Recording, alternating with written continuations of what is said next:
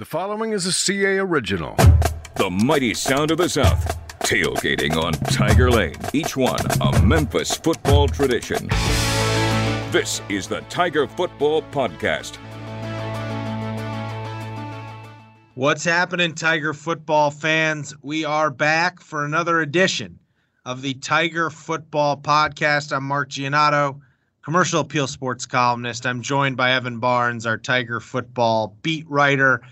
The Tigers coming off a maybe closer than expected 44-32 win over Arkansas State to go to 2-1 on the season. Their home opener. They're back at Simmons Bank Liberty Stadium this Saturday against North Texas.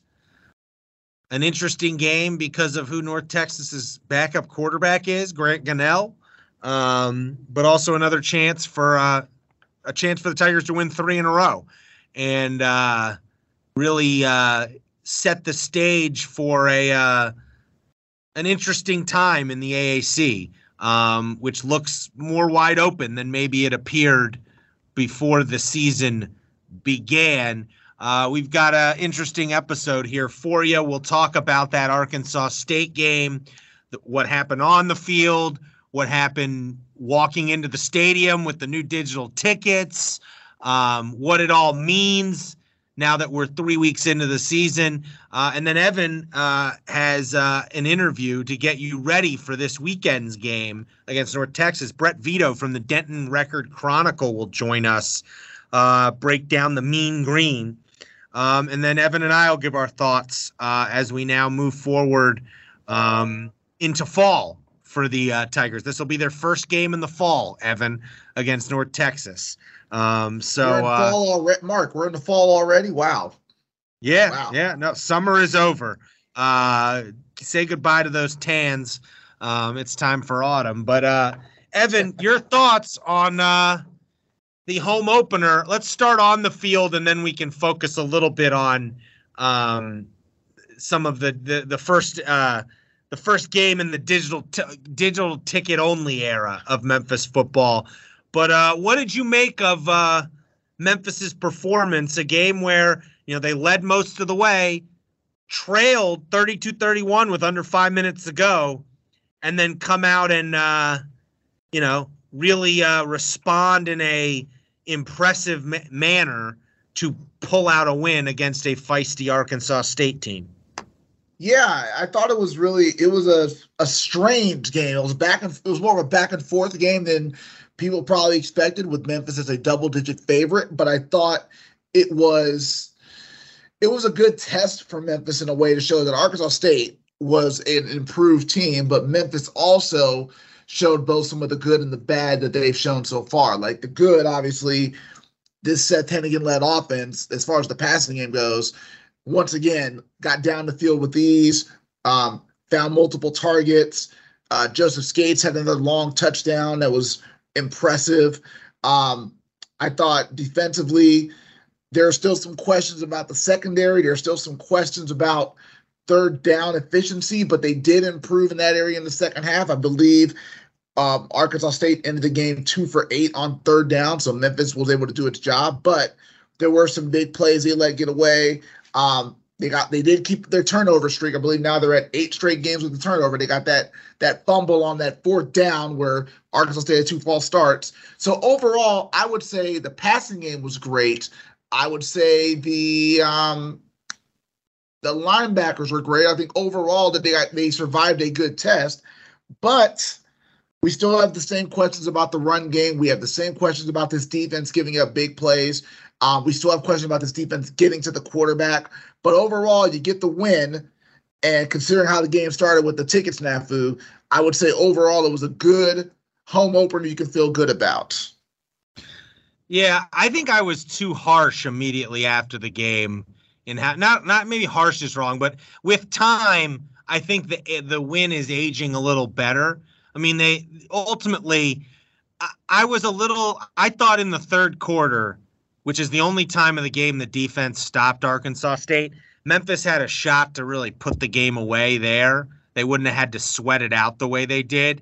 And they got a little conservative. They threw the ball so well in the first half, and then it felt like they really started going to the ground game, and it worked. I mean, they gained over 180 yards rushing, and 2/3 of it basically came in the second half. And in retrospect, I shouldn't have been as harsh. Like I tweeted something about them trying to establish the run too late, and I think I was probably a little too reactionary, when in reality, the only play that really bothered me was the 3rd and 5 in the fourth quarter, where they ran it up the middle and ended up kicking a field goal to go up 6. And it became like a total moot point when Arkansas State went right down the field and took the lead. But all in all, I thought it was a pretty encouraging offensive performance. I think the defense wasn't great. At the same time, they gave up 300 fewer yards than last year's defense did against Arkansas State. And I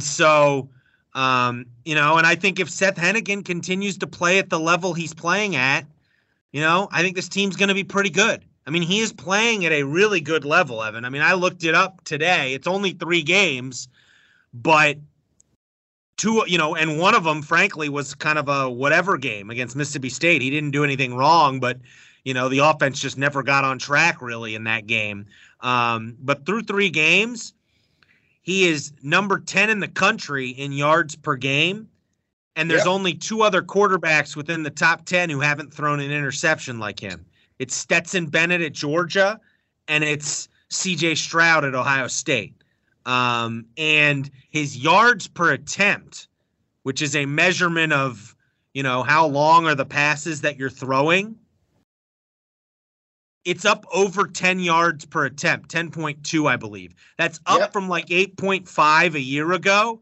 And if the season were to end today, and obviously it doesn't end today, there's a lot more football to be played, but that's a higher yards per attempt than Paxton Lynch ever had, than Riley Ferguson ever had, and than Brady White ever had. He's throwing the deep ball, it appears, at a much better clip than he did a year ago, at least through 3 games.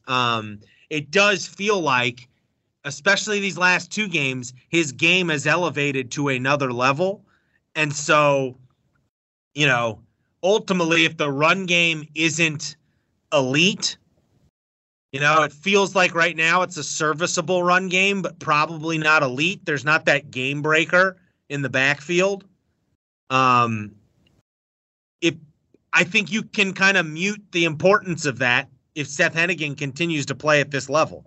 I mean, I think the last 2 games he has played at a really high level, and they are going to be a tough out in any game they play the rest of the way if he's playing at that level.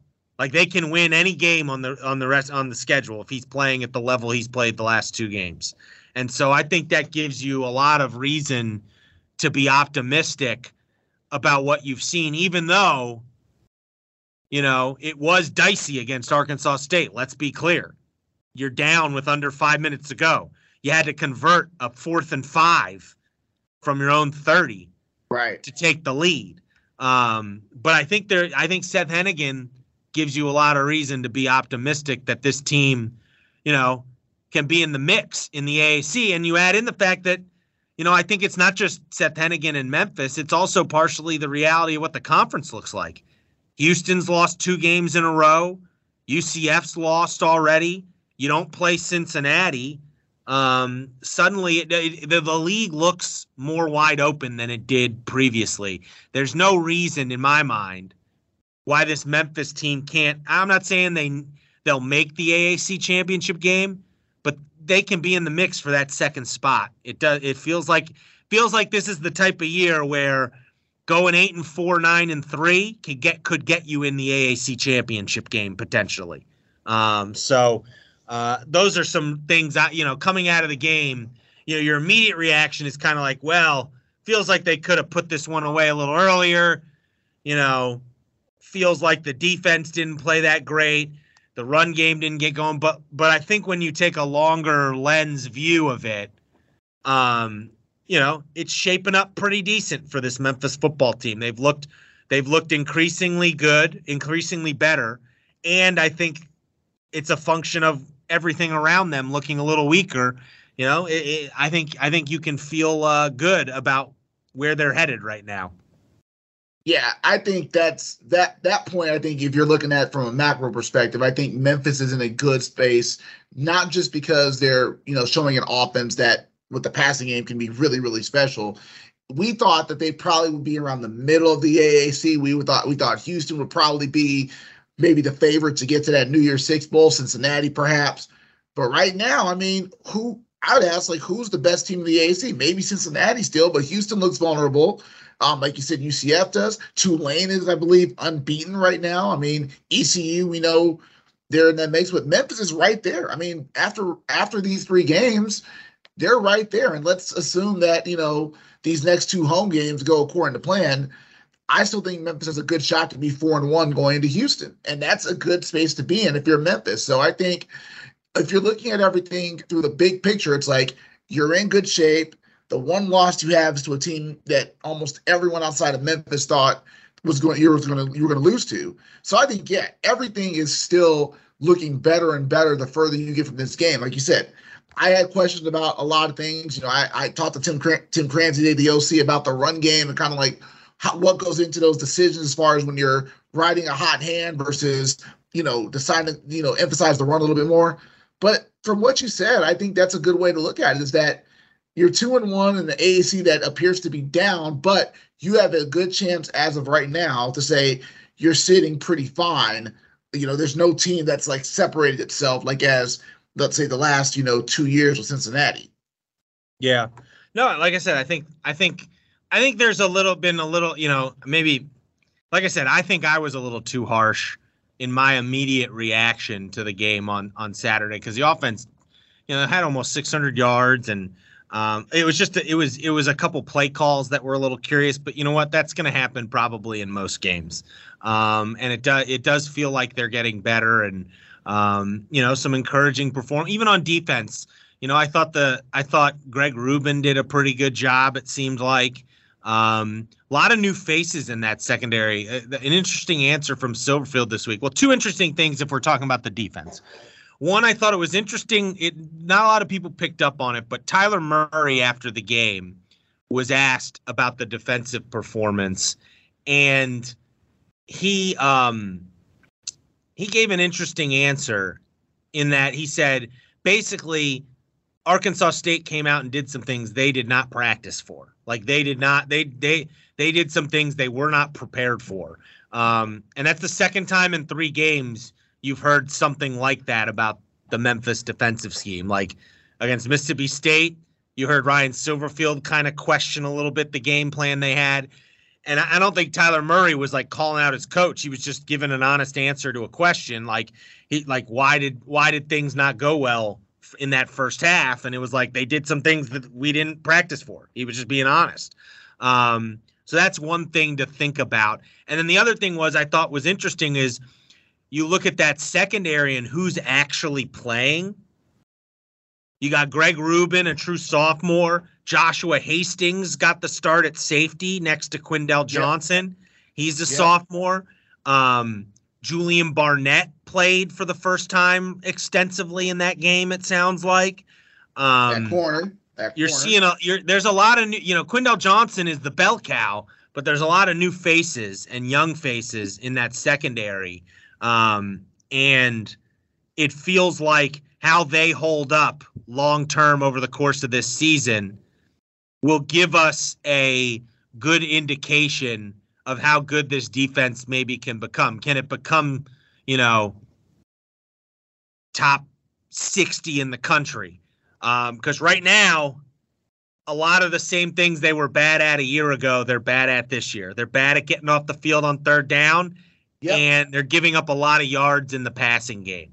And there's different faces in that secondary than a year ago in certain spots, and it's still not totally grabbing hold. Now it's a little skewed because Mississippi State throws the ball a lot, Arkansas State throws the ball a lot, but nonetheless, there's some things to clean up defensively. Ryan Silverfield has said it comes down to tackling in his mind, but regardless, they go into this North Texas game once again a double-digit favorite. Let's get an idea what Memphis is up against the Mean Green. Brett Vito from the Denton Record Chronicle. He covers North Texas. Evan spoke to him earlier this week. Let's hear what he has to say. Brett, how you doing today? I'm doing well, man. Thanks for having me on. No, thank you. Thank you. Obviously, you're someone who knows North Texas very, very well. So I'm sure fans are going to have a lot to enjoy what you have to say today. So we'll start off, obviously, North Texas being 2-2 at this point. What's kind of the synopsis of this team right now? I know it was a tough loss to UNLV last week, but where do things kind of stand with the Mean Green? Well, I think it is kind of to be determined here. You look at it, and they did win a really big game to open the season at UTEP. It was a conference game to open the season. That was a big one for them.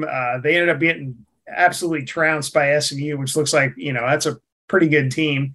They won their gimme game against an FCS team against Texas Southern. And I think probably the thing that's kind of painful is I think a lot of people viewed last week in a game against UNLV as kind of a measuring stick for where they're at. And it just didn't go well. I mean, they were, you say it didn't go well. By the final score, it didn't go well. But they were in that game up into the second half. They were only down by 3 in the third quarter. And then UNLV just, they made a bunch of mistakes and UNLV just got on a run and ran off 28 straight. And that was a pretty tough one for North Texas. Because you remember back years and years ago, I mean, North Texas only won 3 bowl games in its history. And back in 2013, they beat UNLV in the Heart of Dallas Bowl 36-14. That was one of the great moments in North Texas history that I've covered. It was just such a huge win for them. And then, you look back at it all these years later and you go out to UNLV and you get smoked. And then the other thing I think that was tough about it is, you start looking down the line. North Texas at this point is, 2-2, and you start looking down the road. They're definitely a huge underdog against Memphis. And then they turn around and open Conference USA play and you start looking down the line. They still got UTSA, a really good Western Kentucky team. So I think there's just a bit of trepidation about, can they do what they did last year? Because last year they started 1-6 and they ended up ripping off 5 straight wins in a row, including a win over a really good UTSA team that was nationally ranked. They kind of lucked out that it was raining cats and dogs and kind of miserable in Denton that day. And they ended up winning that game pretty handily and getting to a bowl game. But, you kind of wonder, are they painting themselves into a corner where they're going to have come up with another turnaround like that to get back to a bowl game? So I think there's just a little bit of concern about where they stand at this point. Definitely. And of course, Memphis fans will know that if North Texas beat UTSA, that was a team that came to Memphis last year, won, and kind of the game that kind of got Memphis a little bit, teetering a little bit last season. So obviously North Texas, if they have the capability to get anybody. And you mentioned them playing SMU. I'm curious, this will be their second game against a future AAC opponent. Is there a mood about North Texas that they want to use this game as maybe a chance to kind of see how they, maybe stack up against the conference they're going to join in? Well, I think there's always that thought out there. Now, I think you talk to the players and the coaches and things like that, and you know how players and coaches are. They're all about, we're not thinking about anything more than today's practice and this week's game. And Seth's real big on that. He's all about, probably even more so than most coaches. They don't even entertain anything until that week, that next opponent. He's always talking about, we're going to go 1-0 this week and that kind of stuff. You're never going to get anything out of anybody there. But if you talk about like people in the administration and just the North Texas fan base in general, I think they look at a lot of these games and are looking at it and saying, man, we're jumping up, a competition level here. We're going to be in the AAC next year. Now, granted, a lot of the Conference USA schools are going with, but you're going to be in there with SMU, you're going to be there with Memphis, you're going to be in there with a lot of other quality teams. And I think, when you start playing some of these teams, as much as the North Texas coaches and players don't want to think about it, I think everybody else looks at this, but, well, how are we going to stack up in a new league? So, yeah, I think after a rough game against SMU, North Texas pretty much never does well against SMU. I think the tally now is 536-1, something like that, 535-1, something. Wow. In that neighborhood. They just never, ever, ever do well against SMU. So, if you go out there again this weekend, you get smoked by Memphis after really getting hammered by SMU. I think there are a lot of people are going to look at it and, kind of the concern level is going to rise significantly about, hey, we're jumping into a new league. We played 2 of those teams this year and it didn't go well. So, that's kind of like the big picture thing that I don't think a lot of people inside the program are looking at. But I think from an administrative standpoint and from the North Texas fan base and people like outside the program, I think there is going to be a lot of like, how do we measure up going in talk with the way this game goes? Definitely. And looking over North Texas, two things stand out to me. One, the run game has been very, very strong for North Texas before games. I think I see that the Mean Green are currently second in Conference USA in rushing yards here. What's been the key with the run game being so successful? Well, they just always have been good in the run game. Just historically, you look back at it. I mean, and this is kind of one of those old guy stories. You think back on when you've been around a place forever, like I've been. I mean, North Texas had back-to-back national rushing champions in the early 2000s. Patrick Cobbs, who's now the running backs coach, and Jamario Thomas, and for a lot of years there, that was really what they hung their hat on. And the funny thing about it was, they went to this. They tried for years to get to this deal where they would change their offensive philosophy to kind of mirror what is more as the nature of Texas high school football. They hired Todd Dodge, a Texas high school coach, largely because they thought he'd be able to recruit and put in the spread. That was a disaster. Then they went to Dan McCarney, and he was more of a run the ball coach. And they had a little bit of success with him, went to a bowl game and won it when they beat UNLV. But then that petered out. And then they hired in Seth Luttrell, who, kind of ironic, he was a fullback at Oklahoma in the triple option days. And now he built his career as a big spread guru, and he came in here, and now all of a sudden, all these years later, it's still North Texas's strength, outside of the Mason Fine years for about 3 years there, has always been running the ball. And even during the Mason Fine years, they had Jeff Wilson, who's now with the running back with the 49ers. So for whatever reason, it just seems to be in North Texas's DNA to run the ball. And this year's been no different. They've got a real good stable of running backs. And the thing that's really interesting about this group of guys that they've got is there's just a disparity of where they came from in their background.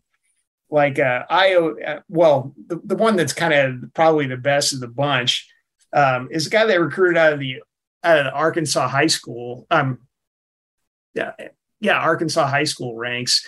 Oscar Adaway the third. He tore his ACL before last season and missed the whole year. He's back this year and he's playing really well. Really good player. Io Adei was a guy they got as a walk-on from Harding, a Division III school, and he leads them. He's one of their best running backs. The other guy, Isaiah Johnson, was pretty highly recruited.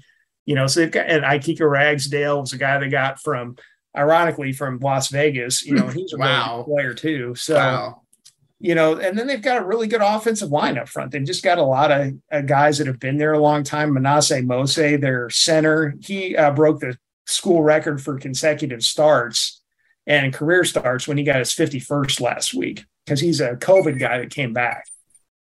So, that gave him a chance to break the record for consecutive starts and total starts, set by Andy Bruce, one of their really good players from their bowl run in the early 2000s when they won the conference, Sun Belt Conference title 4 years in a row from 01 to 04. And Brewster was a great player on that team. And I talked to him this week, actually, or last week about it. But, so he broke Brewster's record for consecutive starts. So he's been around forever. They've got a couple one of the guards that was on that team. Now he's from town and he decided to stay home and play for North Texas, even though he had a multitude of, higher level offers from like low level P5s and things like that. He decided to stay. So they just have a really good offensive line and just a bunch of running backs that are really quality players. And they really lean on those guys to try to power them offensively. So that's kind of where it stands with them. Definitely. It sounds like from, again, looking over the stats here, a couple of their running backs, they spread the ball around to them a lot. It's kind of like what Memphis was known for. They spread the ball to their running backs from 17 to 19. They're still doing it now, but they're going to get a good taste of that with North Texas. I think something that struck me about North Texas, obviously I think national people might notice, Austin Ani, 29 years old, starting quarterback. Did he play minor league baseball? What's his story? Because obviously Memphis fans thought they might be seeing Grant Gunnell start this game, the former Memphis quarterback who's now there. Austin Ani, what's his story at 29 years old? He's just a great story. And of course, everybody's written it. We wrote it about 5 different ways, trying to figure out, hey, how do we tell this story again a new way? You know how that works. Right. Yeah, I remember when Austin was here, he was in high school. He was at Argyle, which is kind of a burb of Denton, so it's just up the road. And he was a really good high school player.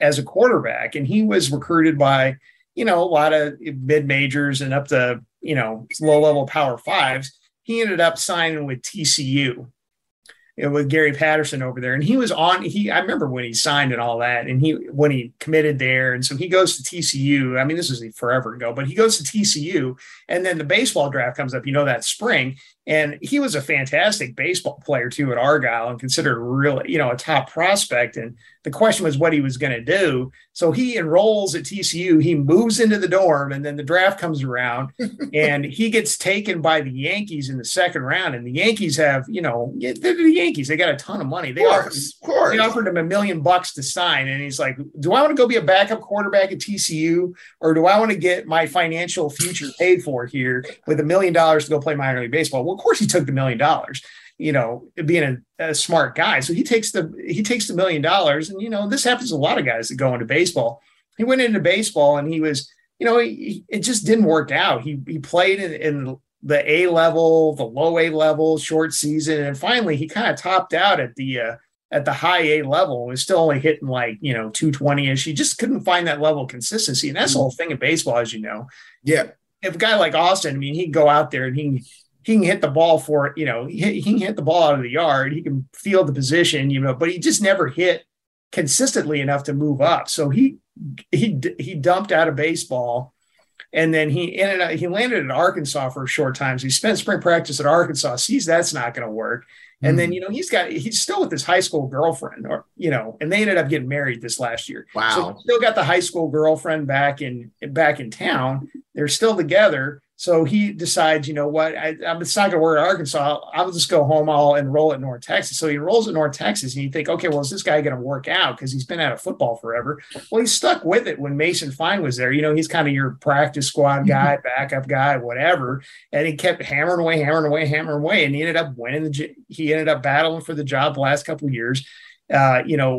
Won the job, lost the job, won the job, lost the job. And then finally this year he had to battle 3 transfers, including Grant Gunnell, who came from Memphis, and a couple other guys that came from, one guy came from Louisiana Tech, one guy came from Abilene Christian, and they battled through the offseason, and Austin won the job. And it's kind of hard to not respect the guy for what he's done, because not only is he married, he's got a daughter now. They just had a little girl late, I think it was early last year. So, he's changing diapers and taking care of the kid, and got the wife at home and all this. So he's just a different cat, Wow. But the thing I really respect about Austin is not only his perseverance to kind of stick through all this, is when I look back at last year, they started 1-6 and they won 5 straight games. Now, there was a whole lot of reasons that North Texas won 5 straight games. They're largely, they leaned on their running game. They decided they were going to go away from what they'd always done, which is spread passing game. They're going to run the ball. But I think a lot of what the success that they had was just the leadership that Austin provided as an older, wiser guy that got all those guys together and say, hey, we can do this. Nobody's going to believe in us but us, but we can do this. And he made, they went through and they won all those games in a row, and it largely because of their running game. But he made a bunch of big plays in that streak there to help them get those games, won. He won, hit on some big passes, made some big conversion runs on third down and stuff like that. And then, through the offseason, he was clearly the best guy that they had. Until Grant came in over the summer. Now, you could debate, was Grant a little bit of a better option, or was Austin a little bit of a better option? I thought Austin was a better player. So they ended up going to Austin, and he's performed pretty well. I mean, one of the bright sides of the UNLV game was, he threw for 305 yards and a couple of touchdowns. Now, granted, he tossed a couple of picks too, but I think it's kind of hard to fault the guy for what he's done this year at this point. Could he be better? Sure. But I think he's done a lot of good things so far. Very interesting. It sounds like, again, you see somebody 29 years old, you're like thinking that guy's like Pops or Dad or, Papa, whoever on the team, but it sounds like he's got a really, really cool story. And I think it's going to make an interesting dynamic for Memphis. Obviously, you mentioned the O-line being older, got an older quarterback. It should be an interesting game, besides obviously the subplot of Grant Gunnell coming back to the city. Brett, I really appreciate you coming by to talk to us. I feel like I could ask you some more questions. You're a great storyteller, but we'll be here all day. So hopefully we'll see you up here. But thank you so much for talking to us about North Texas. It should be a fun AAC preview, I guess, right? Oh, sure. Yeah, it will be. Yeah, I'll be out there on Saturday. I've been to every freaking North Texas game since 2003. So I will be there again, and we'll see how this one goes. But enjoyed talking with you, and thanks for having me on. Awesome. Thank you so much, Brett. Thanks to Brett Vito of the Denton Record Chronicle again for giving us the lowdown on North Texas. Evan, your immediate reaction to what Brett had to say about North Texas and what the Tigers are up against. Yeah, I think the one thing that I was kind of surprised at was just you think of North Texas being this spread offense that just throws the ball around. And I think Brett brought up a good point that this team, thrives on the run game. I mean, they're a top 25 or top 30 rushing offense right now. They're second in the conference, you would say. They have a lot of, solid running backs. So it almost feels like this is a team that's balanced to do whatever it wants. And then you look at their offensive line being so experienced.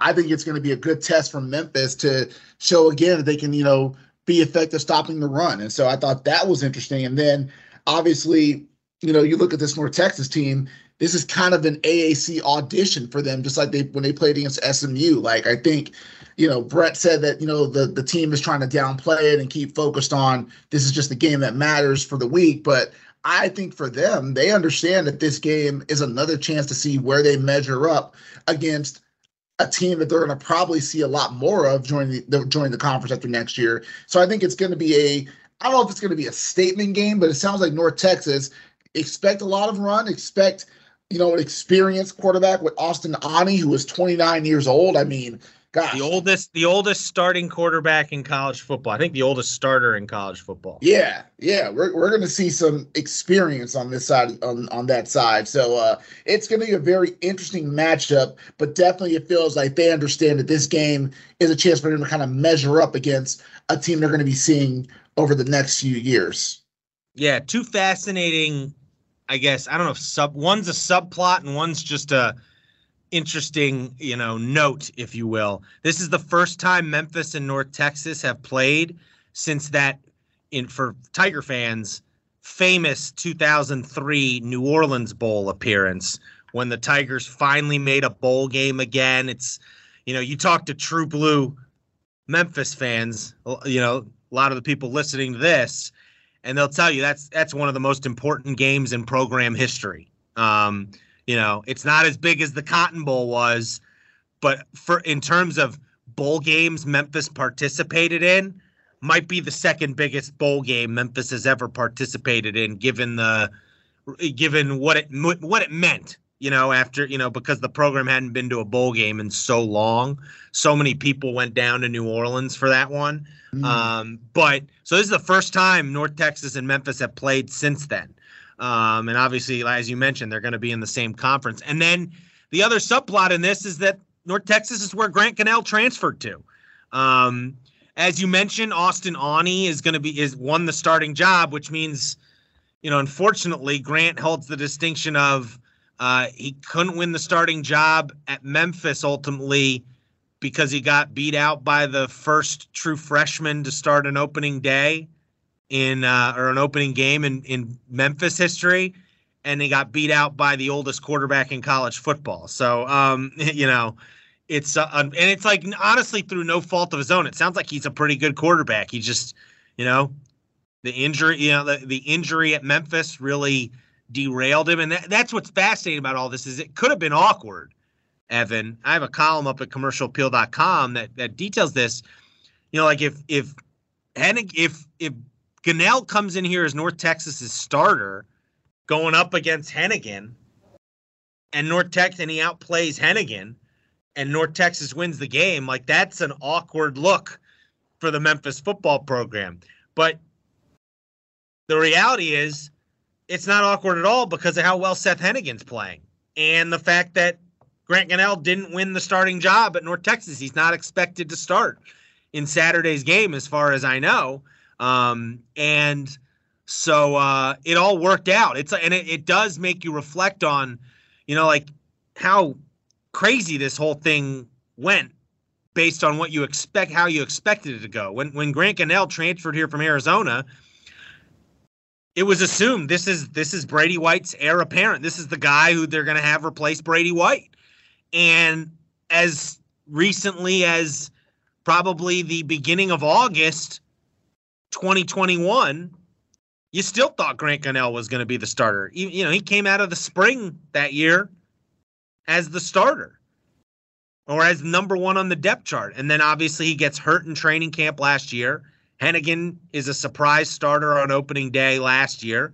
And he does, and he has a great freshman year, and he's having an even better start to his sophomore year. And you don't even think about what if, because it's hard to imagine Grant Gunnell being better, doing more than what Seth Hennigan's done in 14 career starts. But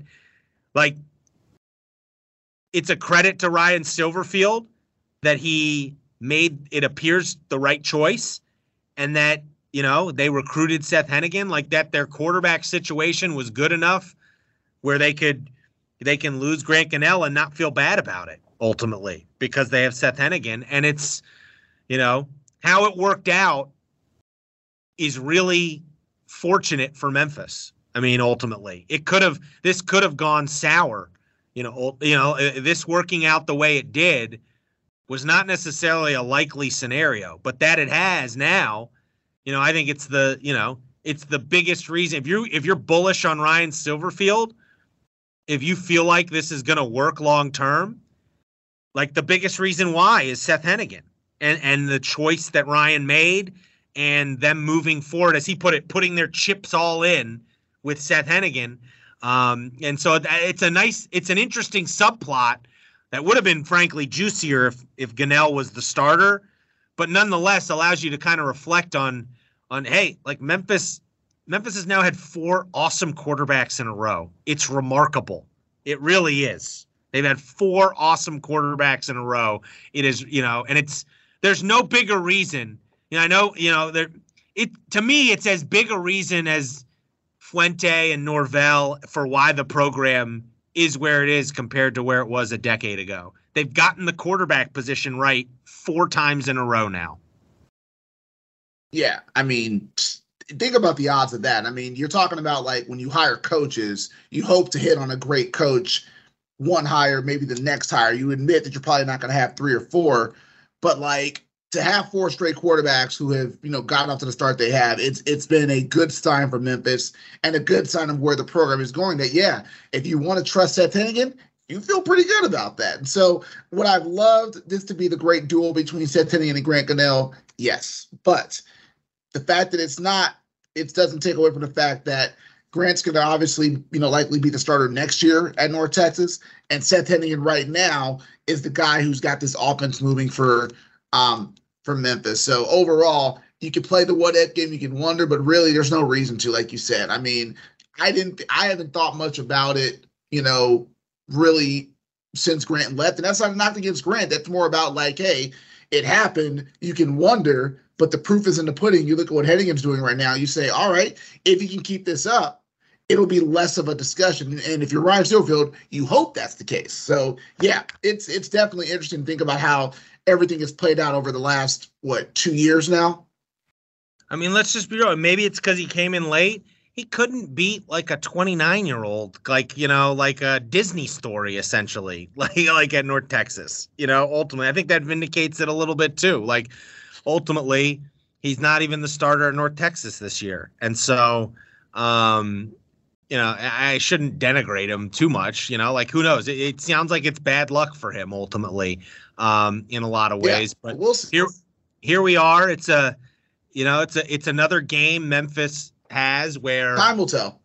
Yeah, it's another game where Memphis, like I said, double-digit favorite. There's a game you should win at home, and you can really start to build some real momentum for this season.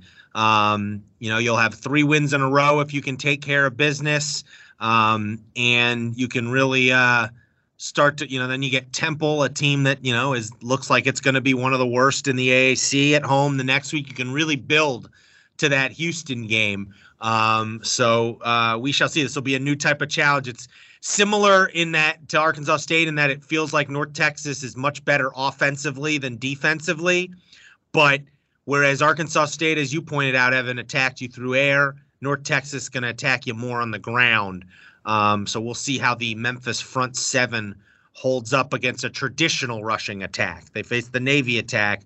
But I expect, personally, I think we're going to see Memphis sort of hit its stride in this game. That would be my guess on both sides of the ball.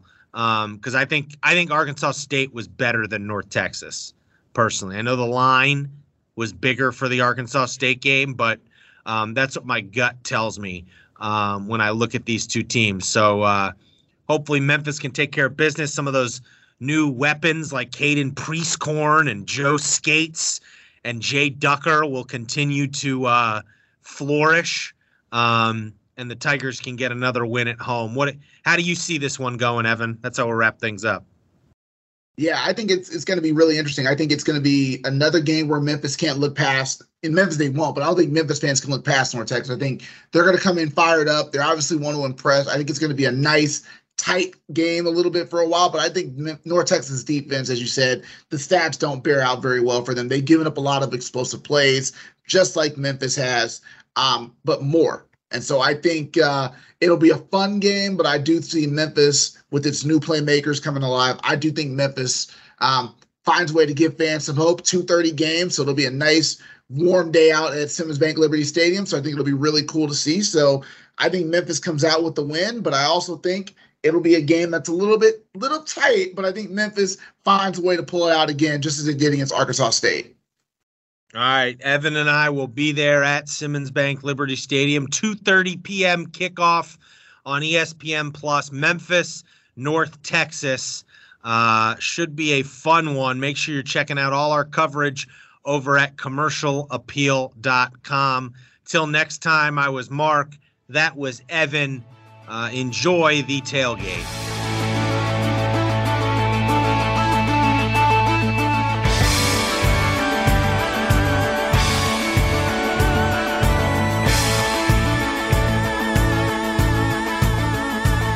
The Tiger Football Podcast is a production of the Commercial Appeal.